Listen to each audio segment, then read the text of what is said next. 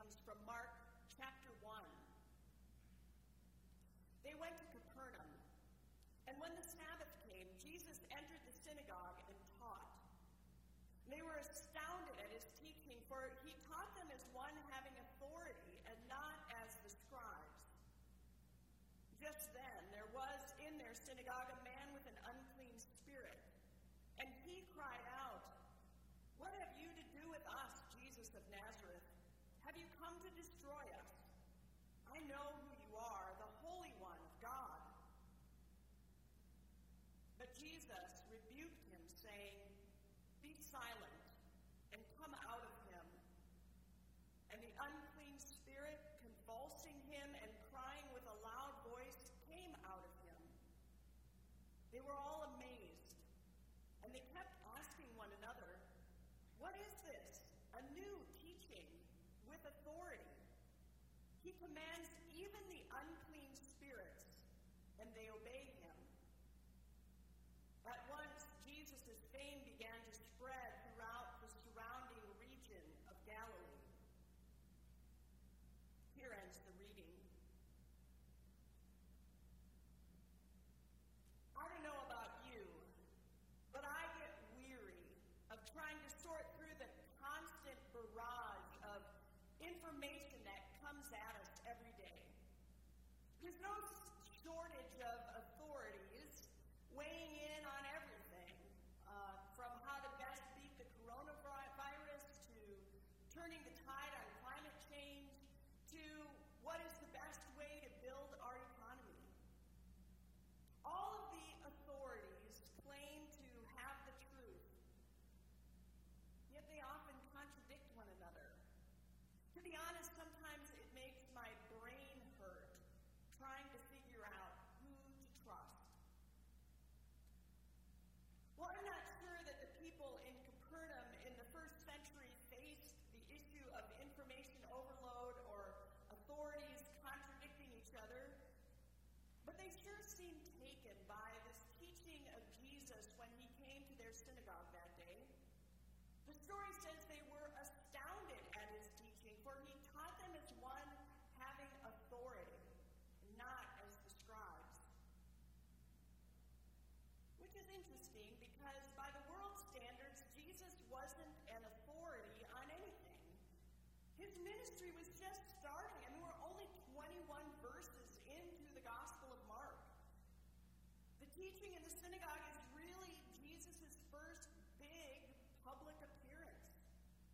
He doesn't hold any position of power or have lots of letters after his name. He has never once been interviewed by 60 Minutes or quoted in the Wall Street Journal. And yet those gathered in the synagogue that day marveled because he taught as one having authority. Well, unfortunately, the gospel writer doesn't tell us what Jesus said that day that astounded and amazed the crowd so. What we do know is that a few verses earlier, Jesus had proclaimed these words: "The time is fulfilled. The kingdom of God has come near. Repent and believe in the good news." Well, those words still seem to ring true in this story in the synagogue as we watch what Jesus does next. A man possessed by an unclean spirit entered the synagogue and starts to challenge Jesus. And Jesus moves from the role of teacher to that of healer as he performs an exorcism right there on the spot. You see, Jesus didn't just come to Capernaum to preach a great sermon or lead an insightful Bible study. He came to put his words into action. He talked about the good news, and then he made good things happen.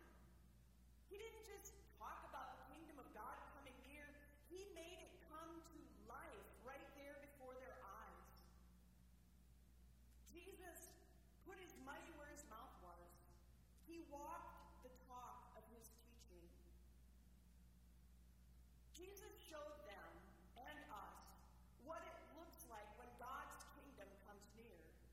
He showed them and us how God's good news can be revealed in tangible ways. A man was healed that day. The evil of an unclean spirit was put in its place that day. Jesus showed up not just as a talking head. He showed up that day as an agent of change, revealing God's hope for the world. Now, if you only remember one thing from this sermon, I hope you will remember this. The good news of God's kingdom coming near wasn't just something that happened in the synagogue in Capernaum that day. God's kingdom is still coming near, including right here and right wherever you are right now. Jesus is still showing up. And now he is empowering us to be the agents of change in the world. Jesus invites us to walk the talk of his authority, to put our money where our mouth is in making his teaching come to life.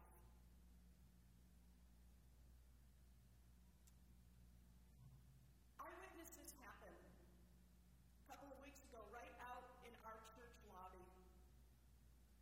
A woman who is not a member of Good Shepherd was passing by our building, and she came in and asked to talk to a pastor. And so Pastor Alex met with her in the lobby, and she began telling him the long story of her current circumstance. It was a story filled with fear and anxiety, and was maybe only partially grounded in the reality of the present moment. No matter where on the timeline of her life the story fell, it was clear that the story had been shaped by much suffering. And she wasn't asking us for anything. She didn't want money. She didn't want to use the phone. It just seems that as she was walking by and in her moment of struggle, she saw the church as a safe place to be. She saw church as a sanctuary in a very literal sense. Now, I wasn't directly a part of what was happening, but I was in and out and around enough to hear that her story was going in circles.